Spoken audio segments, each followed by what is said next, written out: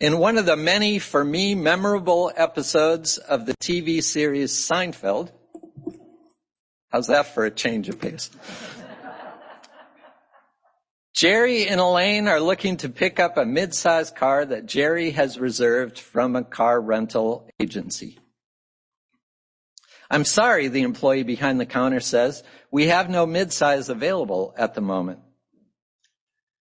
Jerry, looking puzzled, replies, I don't understand. I made a reservation. Do you have my reservation?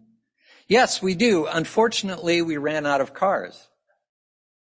But the reservation keeps the car here. That's why you have the reservations. Looking frustrated, the employee replies, I know why we have the reservations. I don't think you do. If you did, I'd have a car. So you know how to take the reservation, you just don't know how to hold the reservation. And that's the most important part of the reservation, the holding.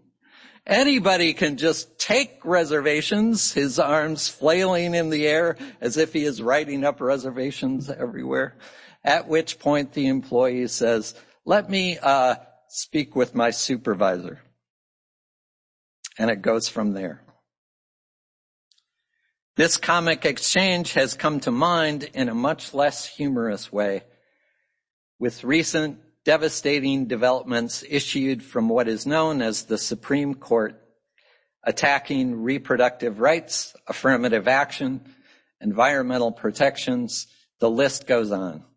And this court shows no signs of stopping in a mission to roll back much of what I consider the most positive changes that have been made in this country, thanks to the hard work, sacrifice, and sustained efforts of activists across many generations.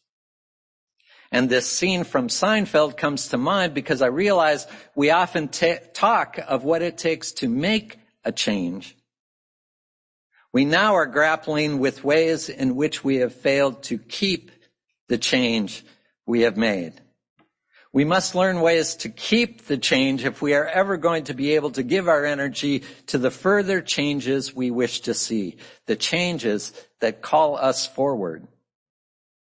And I am not suggesting that making a change is easy. It is not nearly as frivolous and inconsequential an act as taking a reservation, according to Jerry Seinfeld. But I am suggesting that the two acts can be separated in a similar fashion. Making a change can be separated from keeping the change, which leads to unfortunate consequences. When making a change is separated from keeping the change, there is some of the same dumbfounded frustration that Seinfeld displayed when there were no mid-sized cars available. Didn't we already take care of this? I hear people ask. Didn't we already struggle for this right, these protections, this awareness? Why didn't it stay? Why do we have to do this again? Yes, those people who engaged in the struggles over time made the change. Why is it that we were not able to keep the change, to hold the change? Now, thinking of myself, I think I sometimes delude myself about how change works. Excuse me. I can help to direct change, but I do not control it, nor can I suspend its operation. Say, okay, enough change, stop right there. Because we have made it a noun, I tend to think of any given change as a thing, a brick in whatever building project I have engaged. We'll build a land. There. We've made this change, so that goes there, and this change, that goes there. And so it is, we build up the walls of what we hope to be this inclusive structure, expecting all our bricks to stay where we have put them.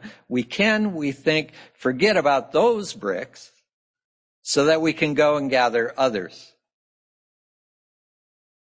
Alas, we have seen how swiftly those bricks can be pulled loose, even from a load-bearing wall, even from the very foundation of our structure where we had thought they were set in place for good. But with the stroke of a pen, a pronouncement from some unelected man, almost always a man, a pronouncement from some unelected man in a robe, the scraping and bowing of elected officials, paying back the moneyed interest who paid their way to power. In the blink of the proverbial eye, the change that was made is the change that is lost. We could not keep it. The brick we felt was sturdily placed is all too easily pulled loose and discarded. The wall comes tumbling down. I too often think of changes as things that are done rather than understanding change as an ongoing process, something that requires ongoing nurturing, maintaining, sustaining, reviving, and restoring when I have neglected it or taken it for granted. This is as true for the changes I make personally as those I seek to effect in the wider world. Because here too, I can sometimes, at my best, make changes and yet somehow fail to keep the changes I have made. Or I take the positive changes I make for granted, let slide the discipline that made them happen, neglect the nurturing, maintaining, sustaining, reviving, and restoring because I imagine that I have made the change rather than seeing the change as a process that I must continually choose to engage, that I must continually choose to keep with me. Simply exercising, for example. And I mean simply, I'm not talking intense workouts at the gym, but simply staying active, walking, biking, stretching. I have an innate sedentary nature, for lack of a better phrase, slothfulness, some might say, that works against me exercising. I know that it's good for me. I know that I feel better when I do it. And yet when I am feeling lazy, and as blatantly illogical as it sounds, I can sometimes convince myself that having exercised sometime in the past, having exercised somehow makes up for me not exercising in the present. Or stretching it even further, that I, though not exercising presently, I am the kind of person who exercises. Now, as ludicrous as these thoughts sound, the more they take hold of me, and sometimes they do, the greater the chance I will continue in my exercise avoidance, all the time reassuring myself by remembering that I have exercised and that further I'm the kind of person who exercises, all current evidence to the contrary notwithstanding. I fail to keep the change I have made because I allow myself to lose sight of why I made the change in the first place. I do care about my health. I do want to feel better, not simply comfortable. I do experience benefits in perception, outlook, even gratitude. I need to keep these before me and stop acting like a spoiled child who is stubbornly resistant to being made to do something. I fail to keep the change when I have no accountability outside of myself. We have already heard the amazing rationalizations and justifications that I can come up with. I remember when I first got sober, letting people know I was in recovery, friends and family. And though that was hard, it also felt more secure. And when I would travel places alone, there was an unsettling feeling of having only myself to hold me accountable. I could have a drink or two or three and no one would know. Luckily, that felt more like a danger than an invitation, but the invitation was there. It is a similar experience with exercise. If my wife Hanji knows I have committed myself to walking every morning, she can at least ask me if I've decided not to walk when she sees me on the couch. And I then at least need to take responsibility for my actions. To keep the change, I need to be willing to look at what is real, to remind myself of why I have made this change in the first place, and to have some system of accountability when I am tempted to become apathetic, lazy, or simply distracted. And I know those rationalizations and justifications sound ludicrous and hypocritical and all of that, but I see them played out on a national scale. For instance, when you hear, "That's not us," in response to something that just happened in this country, that's not us? Who is it? We're not the kind of people who would do that, right? Growing up with two older brothers steeped in the revolutionary movements of the 60s and 70s, I thought that I was well educated in the terribly painful failures of America to fully achieve its promise. I've been shocked in recent years to find how deeply embedded that old tired phrase is within me, that phrase that says, "It can't happen here." It can't happen here. And I know it is my privilege, my societal placement as a white, male, straight, cisgender individual that has allowed me to carry this unrealistic expectation for this long. I can now hear that there have been plenty of people telling me, not only can it happen here, it has happened, and it is happening here. If I am to keep the change, I have to look at what is real.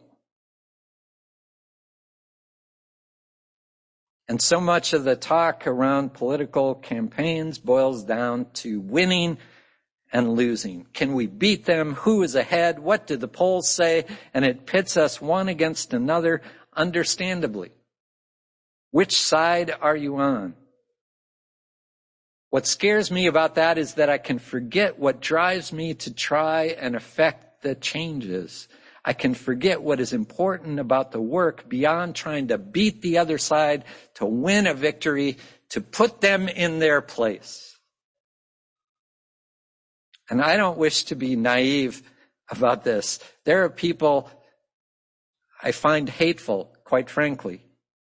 People who I believe are carrying out cruel actions with little concern for the consequences beyond winning. And yet, at my best, I am working for changes that I feel will benefit those people too, that includes those people.